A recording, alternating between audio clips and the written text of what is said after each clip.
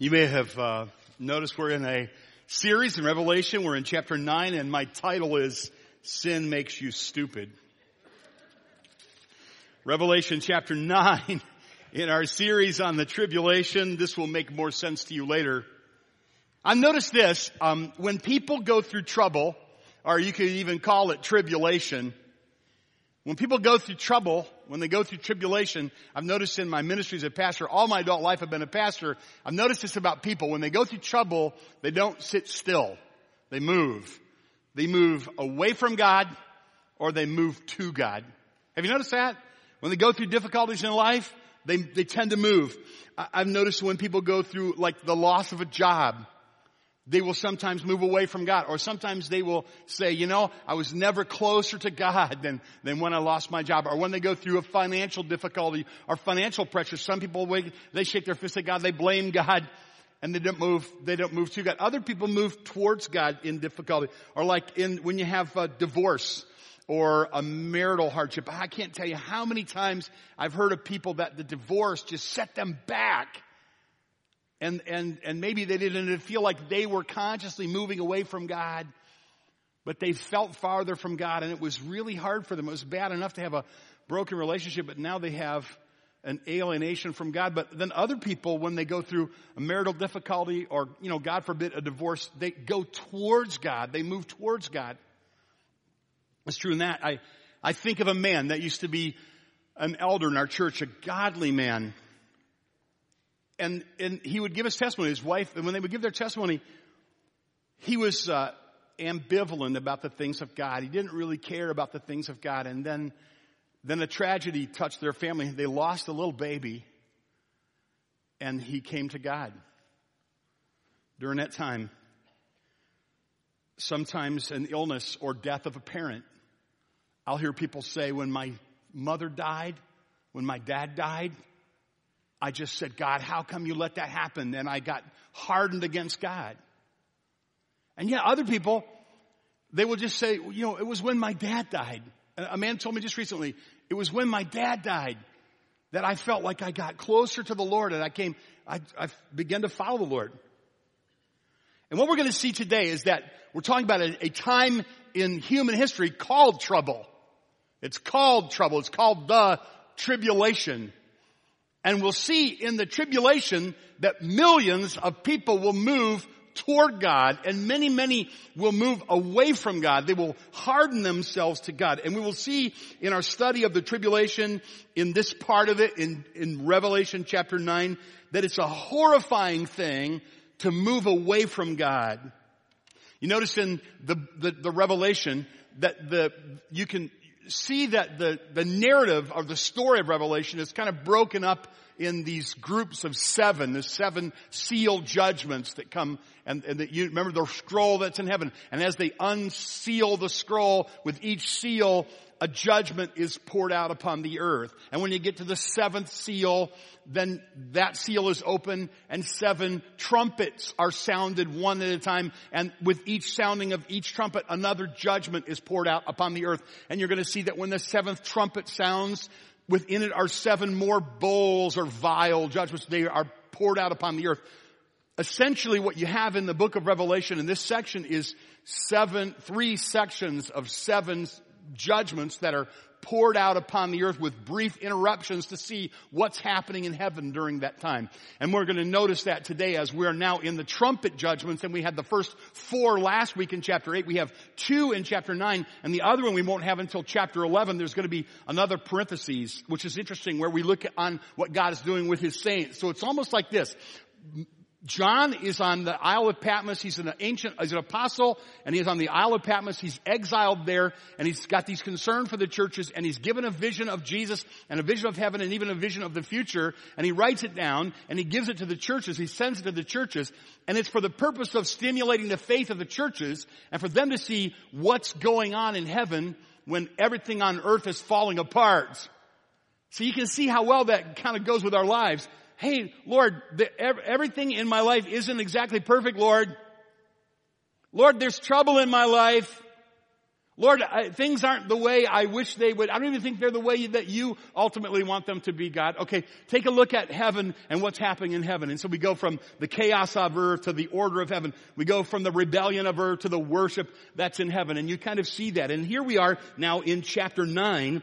And in chapter 9 is again, it's the fifth of the trumpet judgments.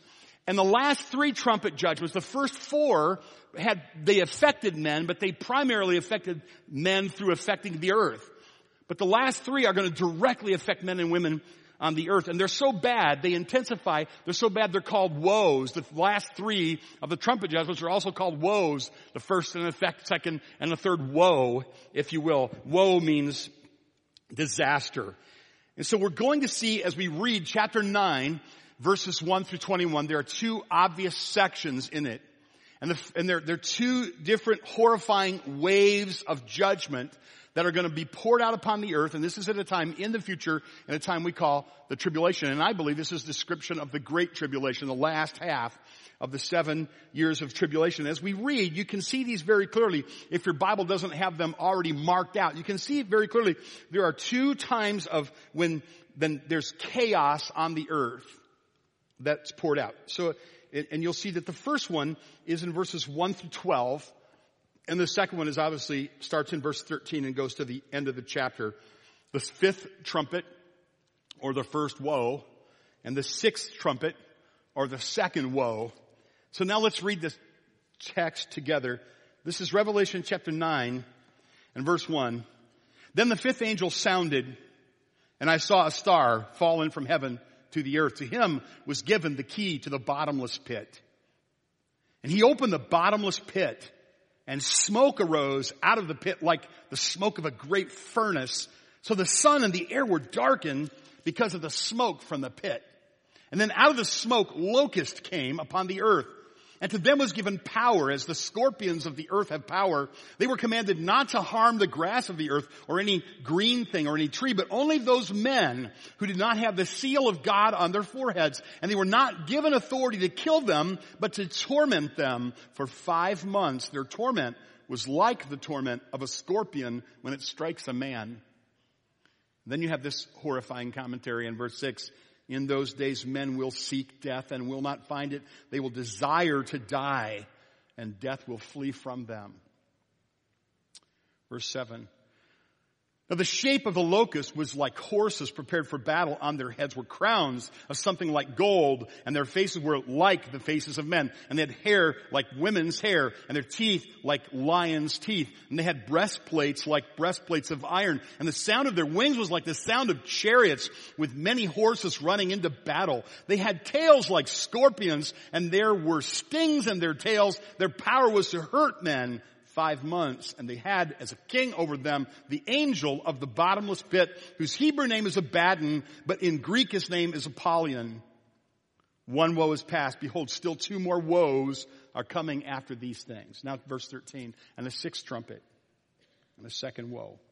Then the sixth angel sounded, and I heard a voice from the 4 horns of the golden altar which is before God, saying to the sixth angel who had a trumpet, release the 4 angels who are bound at the great river Euphrates. And so the 4 angels who had been prepared for the hour and day and month and year were released to kill 1/3 of mankind. Now the number of the army of the horsemen was 200 million. I heard the number of them. And thus I saw the horses in the vision. Those who sat on them had breastplates of fiery red, hyacinth blue, and sulfur yellow. And the heads of the horses were like the heads of lions, and out of their mouths came fire, smoke, and brimstone. By these 3 plagues, 1/3 of mankind was killed, by the fire and the smoke and the brimstone which came out of their mouths. For their power is in their mouth and in their tails, for their tails are like serpents having heads, and with them they do harm. Verse 20. But the rest of mankind who were not killed by these plagues did not repent of the works of their hands, that they should not worship demons and idols of gold, silver, brass, stone, and wood, which can neither see nor hear nor walk. And they did not repent of their murders or their sorceries or their sexual immorality or their thefts. When you read the passage, it's obviously horrifying. Whether or not you understand all of the particular symbols, it's really easy to see something horrifying that comes out of hell is happening on the earth. And another thing that you see very clearly, if you read this once or twice with thoughtfulness, you see very clearly that these things are not happening because the devil wants them to happen primarily. These things are not happening because men want them to happen primarily. These things aren't controlled by the devil. These things aren't controlled by men. If you ask the question, who's in control here? And we'll show you who's in control. In verse 1, it says, the angel sounds the trumpet, then the judgment comes. So the Lamb, remember, is the one that's giving the angels permission to unseal the scroll, and the trumpets are being blown as the last seal is opened by the permission that God gives to them. In verse 1, the fallen angel, or the fallen star, which is identified as he, has given the key to the bottomless pit. He doesn't go and take it. He's given the key to the bottomless pit. In verse 3, the locusts that pour out of the smoky hole in the earth are given power. They don't take power. They are given power. In verse 4, they were commanded not to harm. So the intensity of what they can do is controlled. The timing of their release is controlled. The duration of the time in which they torment people is controlled. God is in control of every bit of this. In verse 5, they are not given authority to kill, but only to wound or to harm. In verse 13, the sixth judgment comes only after the angel sounds the trumpet again. In verse 14, there's the release of these four mysterious angels. They were bound for a specific time and purpose, and then they were released at a specific time for a specific purpose. In verse 15, these four angels had been prepared ahead of time. So if you like theological terms, one of the things that you would want to say is that this passage is heavy with the sovereignty of God. This passage is heavy with the sovereignty of God. The whole book is heavy with the sovereignty of God. The whole book can be characterized as, on earth you have chaos, in heaven you have control. The throne room is the control room of the entire universe. And it's a good thing to remember when you're trying to decide who ought to be in control of your life, who ought to be in control of your schedule, who ought to be in control of your time, who ought to be in control of your decisions, who ought to be in control of your money, who ought to be in control of how you handle the hardships that come into your life. I would suggest that you let the person who's in control of the universe be in control of you. Because what's going to happen, and you're going to see this real clearly in this antithesis, in this passage, the good and the evil, and that is, we tend to think we're in control of ourselves. But when we say, I'm in control of my life, what really happens is, we're under demonic control. And we're going to go in the direction that takes us. When we yield to God, we're under God's control, and there are really only two kinds of people on the earth. People that are under God's control, and people that are not under God's control. And they're really influenced demonically. So what you have here is you have this, this picture that John is recording, and he's passing on to the churches. And imagine how it affects him. He's saying, wow, there's going to be a horrifying evil coming to the earth, but God is in control. And so he sends the letter to the churches, and the churches are going through all kinds of hardships. But then they say, but wait, this is going to get a lot worse, but God is in control. And so that's the way we ought to feel too, is to recognize that if that's true of the churches, it's going to be true in the future, in the tribulation, which is obviously future. These kinds of things that are described here have not obviously ever happened in the history of humanity before, so they're yet future. And so between the future and the past is what? Is us. So if in the future, God is in control of all of the cosmos, and He's going to bring everything to a great crescendo and rule and reign, and if in the past He was in control, then guess who's in control right now? It is not the Democrats. It is not the Republicans. It's not CNN. It's not Fox News. It's not your favorite football team. It's not your favorite shoe shop. The control center of the entire universe is the throne room of God. And that's just a theme that you cannot miss when you study this. Now let's look at the two sections. The first woe, or the fifth trumpet, chapter 9, verses 1 through 12, torments millions of people. So the star falls from heaven. He is given the key to the bottomless pit. This should be a powerful angel. Some have even said maybe Satan himself. This bottomless pit is also known as the abyss. It's the place where some of the fallen angels and demons have been confined since after the fall of Satan. And so he, the star that had fallen, is given the key to the bottomless pit. The bottomless pit is mentioned 3 more times in this chapter. It's mentioned 4 more times in Revelation. This is the first mention of the bottomless pit, and it should get you thinking, what is the lake of fire? What is the bottomless pit? What is Hades? What is hell? Where are they? And how are they characterized? It might be interesting to study your Bible. But I will tell you this. It's not to be confused with the lake of fire. The bottomless pit is not the lake of fire. It's separate because when you get to chapter 20, you see that during the kingdom age, Satan is cast into the bottomless pit. His first experience there, perhaps. And during at the end of time, his final abode is the lake of fire. But we'll get to that later on. It's interesting, though, that that in Isaiah, in the prophet Isaiah in chapter 14, and the prophet Ezekiel in chapter 28, both of them have a record of the fall of proud, haughty kings. And in the record of the fall of these proud and haughty kings, there's a poetic reference to something that must have happened before. It kind of goes back to the garden. And many Bible scholars believe it's a poetic reference to the fall of Satan. Because there are things that are said about the king of Tyre, the things that are said about the king of Babylon, which could not apply to a man himself. So they believe that it's kind of a reference backward, a poetic reference backward to the fall of Satan. We know, obviously, the Bible teaches that Satan fell. Jesus said in the book of Luke that he saw Satan fall like lightning from heaven. So Satan was an angel who rebelled against God, and Jesus said, he fell like lightning from heaven. And this Jesus told his disciples when he was sending the 70 out to do ministry. Don't be intimidated by the devil and demons. I saw Satan fall like lightning from heaven. So the fallen, we know that Satan fell. We know in chapter 12, he's going to be cast down to the earth.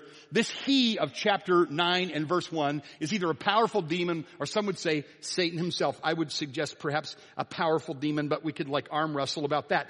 When Jesus was casting demons out of the maniac of Gadara, remember the demons spoke to him and they said, don't send me to the abyss. Don't send me to the bottomless pit, chapter 8 and verse 31. Jude, in the little book of Jude, it says, the angels who did not keep their proper domain, but left their abode, in other words, in heaven, he has reserved in everlasting chains under darkness for judgment until this great day. In other words, in the abyss are demons. Some of the demons are sent to the abyss. Peter said it in 2 Peter 2:4. God did not spare the angels who sinned, but cast them down to hell and delivered them into chains of darkness to be reserved for judgment. And so we think this broad term of hell may include the bottomless pit where some of the demons are chained. So you've got to think throughout all of this time are these demons under the control of Abaddon, Apollyon, the destroyer, who hate God, who hate God's people, and they're literally straining at their chains. They're powerful spiritual beings, literally straining at their chains to be allowed out so that they can physically and spiritually torment people. It's a very frightening picture. And this reminds us, this locust swarm should remind you of the prophecy of Joel, if you recall. But these are unusual locusts. They're creatures from the pit, verses 3 through 5, you'll notice that smoke and hideous creatures pour out of the smoke from the pit. They physically, spiritually torment people who don't have the seal of God upon them.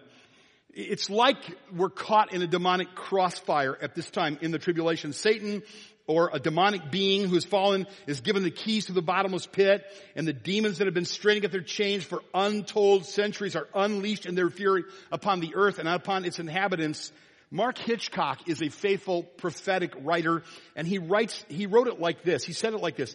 Add to this the fact that Revelation 12, Satan and his fallen hosts are cast down from heaven to earth. And the earth will be caught in the demonic crossfire as Satan and fallen angels are cast from the atmospheric and divine heavens above down to the earth, and the demons from the abyss below are dredged up to the earth, and the earth will literally be teeming with swarms of dreadful demonic beings. It will be an Auschwitz type of experience for those who must endure it. The diabolical forces from both heaven and hell will be unleashed to practice their unimaginable atrocities upon mankind. Revelation 9 reveals that in the last days the earth will be invaded by a force of aliens unlike anything man could ever concoct in a special effects lab. That's his description of what this is like. In other words, you may not understand all the symbolism, but just a child reading this could say, oh my, that is a horrifying thing that's going to be happening. Now, how do people react to this? How do they react? In the next section, in the sixth trumpet, or the second woe, there's going to be another horrible thing that happens. And then verses 20 and 21 are the reaction of the people. It's a literary feature. It's saying the reaction of the people is important. How do the people react? Your reaction to what God does is really important, right? So God acts, and we should act in response to the way God acts. God speaks, we should act when God speaks. That's why when we read the word of God for the people of God don't just listen to the word, but they act in obedience to the word. That's the idea here. This is not a lecture or a teaching. It's a preachment that's designed to stir you up to act based on what God has said in his word. And so in this, they react, and the reaction is really frightening. It's one of the most frightening things I've ever read in the Bible. Look at it. It's in verse 6. In those days, men will seek death and not find it. They will literally want to die. This is against the grain of the most powerful human instinct, the preservation of life. Now, at this point, they will be tormented in such a terrible way, physically, spiritually, mentally, that they will literally want to die. But in the 5-month period of time, the duration of the effect of these creatures from the pit, they will find that death flees from them. And then it launches back from verses 7 through 10 into an even greater description of these beings. Mark and Candy Frommer, Candy works with a fellow named David Drowski, and David is an artist, and she asked him to draw a picture based on the scriptures of what this might look like, and he did that for us. And you'd probably want to see this up close. You can see it on my Facebook page. But obviously, in each one of these features that he drew is a feature that comes, and whether it looks like this or not, only the Lord knows, but it's definitely accurate based on the feature, in terms of the things that represent the features. They're like, the creatures are described in verses 7 through 10, like horses with a gold crown on their head, faces like men, hair like women, teeth like lions, body armor, move like chariots with a loud, intimidating noise, and the tails like scorpions that have a sting in them. Another way to say it is, their head has a crown like God. Their face has a face like men. Their hair is hair like women. Their teeth are teeth like lions. Their breastplates are like iron. Their wings are like chariots and sound like many chariots and horses, and their tails are like scorpions. We probably have no idea. As a matter of fact, if you read some kind of maybe semi-irresponsible prophetic writing, these are helicopters in those books.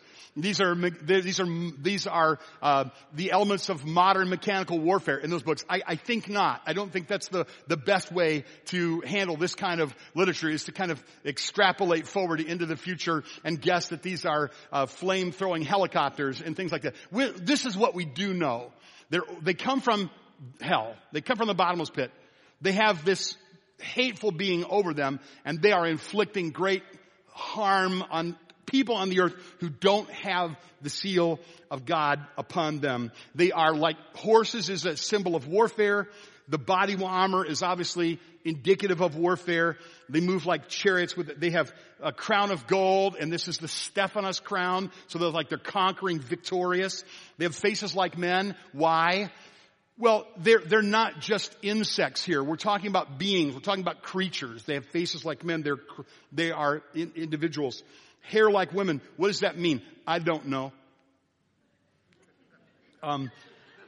Teeth like lions. You study that one and let me know. Some say, well, they have hair like women because Satan is seductive and he looks good, but he's really bad. But I think the rest of this would make him look really bad even if he had long hair. So I don't know if that's it. One of the things that you do in Revelation when you look for symbols is you look within the passage. Is there something in the passage or in Revelation that interprets the symbol? And you have that, like it says, they go like horses for war. So we know that the horse is the symbol of war. We know that. We have the Stephanos crown is a victor. We know that that symbol is interpreted in the passage. The long hair thing isn't interpreted in the passage. So we kind of broaden out from there. And we go, well, where else in the Bible is long hair a symbol of something? And you have people in the Bible, sometimes the symbol of long hair, the Nazarite who lets his hair grow out is certainly not in rebellion against God, but he's in submission to God. But there were other men who let their hair grow out in rebellion against God. It may be indicative of the deceptive nature of these creatures, or it may be indicative of the rebellion. I really don't know. They move like chariots with a loud, intimidating noise, and their tails sting like scorpions. Enough to say this is horrifying. Their leaders named in verse 11, the Hebrew name Abaddon, the Greek name Apollyon. It's almost like to say, no matter whether you're Jew or Greek, you won't escape this unless you have the seal of God upon you. Their English name, Destroyer. That's what these names mean. If the being in verses 11 and 12 is the same angel as the angel in verse 1, is that an interesting thought? Could be different. Could be the same, right? If the being that's described is the same angel, it's probably not Satan, because Satan is not associated with the bottomless pit until he's cast into it later. His true nature, though, is revealed, and he wants to torment, and he wants to destroy. And if you don't yield to God, you will eventually be under the power of the one who wants to steal and kill and destroy. So right now, you're making decisions in your life about whether Jesus will be your king and your Lord, or whether you will be your king and your Lord. But you're deceiving yourself, because you can't be your king and your Lord. If you say, I will rule my own life, Satan will really rule your life. If anyone but God rules your life, then God is in control of your life, then Satan is in control of your life. And people who think that they're their own boss are really self-deceived. They're in bondage to Satan. Even if it seems like they're living kind of normal, successful lives, they really have broken God's design, and they will face God's judgment. Let's go to the second part of this then in the next 2 hours. Verses 13 through 21. And the billions die. So in the first section, verses 1 through 12, you have millions who are being tormented. But in the second section, in the sixth of the trumpet seals, this is millions die here. 4 angels are given authority to release a vast army. The 4 angels are released, and the angels that are holding back these demonic hordes of 200 million strong, the 200 million strong, I believe, demonic army now is poured out upon the earth, and horrifying things begin to happen. The 6th angel has the trumpet release the 4 angels, verse 14, bound at the great river Euphrates. And the 4 angels who'd been prepared for the hour and the day and the month and the year are released to kill a third of mankind. The army is 200 million. Horses in the vision, and those who sat on them had breastplates of fiery red, hyacinth blue, sulfur yellow. The heads of the horses were like heads of lions, and out of their mouths came fire, smoke, and brimstone. So you have people dying of fire, smoke, and brimstone, which kind of correspond with the 3 colors there. There's a huge army that's described. Do we understand every symbolic possibility here? I don't think anybody does. But what we do understand should put the fear of God in us. It's clear there will be a great demonic judgment during this time. But there's an opportunity to repent. Did you ever think when you saw this is horrifying? Can't believe I'm reading this in the Bible. This is the same Jesus they taught me about in Sunday school, who healed people and cast out demons, who loved people and raised people from the dead. Yes. And as an expression of his mercy, he's turning up the heat of warning so hot. These people that are living, as long as they're living, still have an opportunity to repent. There's this torment. They can't die. So that means they can still repent. If you're alive, you can still repent. You can repent. Some of you that are sitting here right now, maybe all of us to some degree, that's the number one priority that we ought to have, is to find out what in our life is not pleasing to God and fully and thoroughly repent and make our way back to God and find ourselves in the love of God. Our marriages work better when we repent. Our families work better. Our churches work better. You and I need to faithfully and regularly scan our lives to repent and return to God, and we suffer until we do. There's this reaction of the survivors in verses 20 and 21, and it is really the climax of this chapter, and it's shocking, really. you would think, and if you study further in Revelation, you will see that when people are bearing this judgment, they know that it's not coming from helicopters, or it's not coming from demons primarily. It's not coming primarily from world-conquering dictators. It's coming from God. God is allowing it, pouring out His judgment. And the people are aware of that because they're cursing God. And that's true. And look at their response now in verse 20. The rest of mankind, not the ones who were sealed and protected, not the ones who were killed, but the ones who lived through these plagues, they did not repent. Are you kidding me? That's the most shocking part, isn't it? They didn't repent. Just think of that. How could you escape God's judgment? Just repent. And then you either die and go to heaven or He protects you, but all you have to do is just, as a pastor, I've watched people, and it's so obvious what they need to do. The Bible is clear about what they need to do. Some of you are sitting right now. You have decisions that you know the Bible is black and white, clear about, and you're still deciding whether or not you will repent and obey God or do what you want to do. And I'm just saying here, there should be the smell of sulfur hanging around you right now. Your life is about to be destroyed. Until you say, God, I will do what you want me to do. I'll swiftly run to you. I repent. I turn. I want to do what you want. I want you to run my life. I do not want to run my life. What is it that scares you? Our daughter Heidi is a police officer's wife. Our son-in-law Austin is a police officer. I think he's 6 years in now in Kenosha. And he's being promoted to like another unit. And so he's not going to be a patrolman anymore. And so the last night of his patrol, Heidi, our daughter, who is a scaredy cat, decided that she was going to do a ride-along. My brave wife, Lois, did a ride-along. I didn't worry for her. I worried for the criminals. She's tough. She loved that. She did a ride-along. It was fun, wasn't it, Lois? She came home with all kinds of exciting stories. She should probably be a detective herself. Pity the criminals. She'd be good at that. Heidi did a ride-along, and she's doing a Snapchat while she's doing the ride-along, which is kind of unique. You know, and so the first of the night, it's like, well, I'm doing a ride-along. She has a little Snapchat, shows up, and she's all happy. She's got her makeup on. She sleeps, I think, in her makeup. I'm not sure. And not really. And so she's got her little hair and her makeup. She's a petite blonde, you know, mom of two. And she's like, hey, I'm doing a ride-along, and here's Austin, and he's got his police up about 2 o'clock in the morning. You know, she's like slumped down in the cruiser, and she does another one, and it's like, we just pulled a guy over. I think he has drugs, you know. And another point, she slumps down even further, and she says on the Snapchat, okay, they had a shooting, and he was going to have to drop me off on the corner at 3 o'clock in the morning in the ghetto to go to the shooting. So she was scared. I would say that's legit. That's legit. I would be scared. If I was a petite blonde in Kenosha, Wisconsin, 3 o'clock in a winter morning in the ghetto, I would be scared. If I was not a petite blonde, if I had actually shaved my hair and I weighed about 200 plus, a lot plus, I would be scared. What is it that you get scared about? Like, do you get scared about the future? Do you get scared about people? Do you fear men? Do you fear unpopularity? Do you fear poverty? Do you fear loneliness? Do you fear losing your job? What do you fear? You fear the night? Do you fear the darkness? Can I make a suggestion to you? We're getting here to the climax of the Bible, and things are getting shaken down so that we can really tell what's what and who's who and what matters and what's valuable. And here's the message that's coming through loud and clear. The one that you ought to fear and respect is God. And when you fear God, then the other stuff isn't as important. People that have their stuff together are people who fear God. People who are have all kinds of other fears and they don't fear God. How foolish is that? I want you to notice the 5 things that are listed that they won't repent of. I've listed them in simple order, and I think you're going to recognize these things. They wouldn't repent of false religion, anti-religion. People are innately religious, right? They just don't want Jesus to be their king.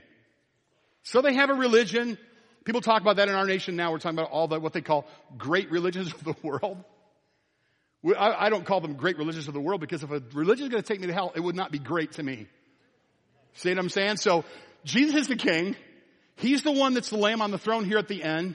This is the one upon whom I am trusting for my eternal salvation and no other God. There is no other God. There is no other God. All the other gods are knockoff, counterfeits, Johnny-come-lately gods who didn't die and rise from the dead. Jesus alone is the conquering king who shed his blood, who was buried and rose again, and who rides in victory in the heavens, and he's going to come and rule the earth someday. He's the king. He doesn't have to be elected. He's already there. So the people wouldn't repent of their false religion. People have religions, but they don't have the one true religion. They have a disregard for human life. They wouldn't repent of their murders. Isn't that interesting? Now what we're doing, if somebody exposes Planned Parenthood, he gets thrown in jail. And the people that were selling the body parts don't get thrown in jail.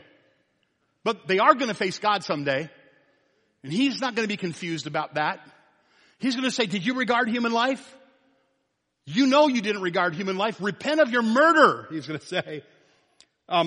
Drugs and alcohol addiction, the sorceries and all that goes. Back then they had the use of drugs and alcohol for the purposes of euphoric feelings. This still happens sometimes in the downriver.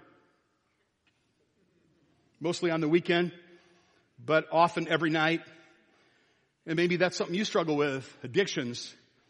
Then there's, of course, variations on the theme that never seem to change: sexual immorality or confusion or sexual perversion. And God is saying, you wouldn't repent of these things, therefore you're going to be judged. And dishonesty and crime, the 5 things: false religion, disregard for human life, drug and alcohol use, addiction, sorceries, sexual immorality, confusion, perversion, dishonesty, crime. It just sounds like the newspaper in any major city in America. Or, by the way, in the countryside, it's like that too. If you don't move to the countryside because they're killing each other for prescription medications in the countryside now.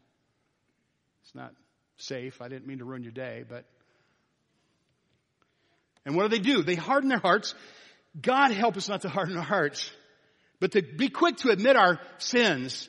Even the beginning of our sins, right? Think about that. 1 Timothy 4:12 says they had their consciences seared like with a hot iron. It's like when you're younger, you know that things are wrong. After you do them for a while, then you sear your conscience. In 2 Thessalonians, there's this kind of apocalyptic reference to the future time when God is going to give a strong delusion that they would believe a lie. So there's some people they're going to say, well, I'll wait and I'll believe later, but maybe you won't be able to do that. And it might be something that you don't want to do. Let me just say some things about sin before we quit. Sin is addicting. Sin is addicting. Can I get an amen on that? Or, yeah, you're right. Or, woe is me. Yeah. Sin is addicting. It will make you stupid. This is from camp. This was my camp piece right there. I know I wouldn't normally say to adults, sin will make you stupid. That's what I would normally say to teenagers. Sin will make you stupid. Can I give you an example? You are an example of that. But another example. Me too. Like we all are an example. That's what I'm saying. I'm not saying you're particularly stupid. I'm just saying that you know that when you do bad things, you're like, why did I do that? Well, what was I thinking? Yeah, right? And so like there's Samson with the hair, and the Delilah. Remember that piece, the story, and Delilah's here, lay in my lap so I can send you to the Philistines and they can kill you and poke your eyes out. He's like, okay, sweetie pie. And he lays down her lap. And then it's like the Philistines are upon you, and he jumps up and he's like, Delilah, why did you do that? The next night, he's laying on her lap again. Why did he do that? I mean, I'm dumb, but seriously, I think I could figure that out. Delilah, no, the last time I put my head in your lap, it was an ugly business. I'm not doing that again. He does it again. And I'm reading that story and going, what is that about?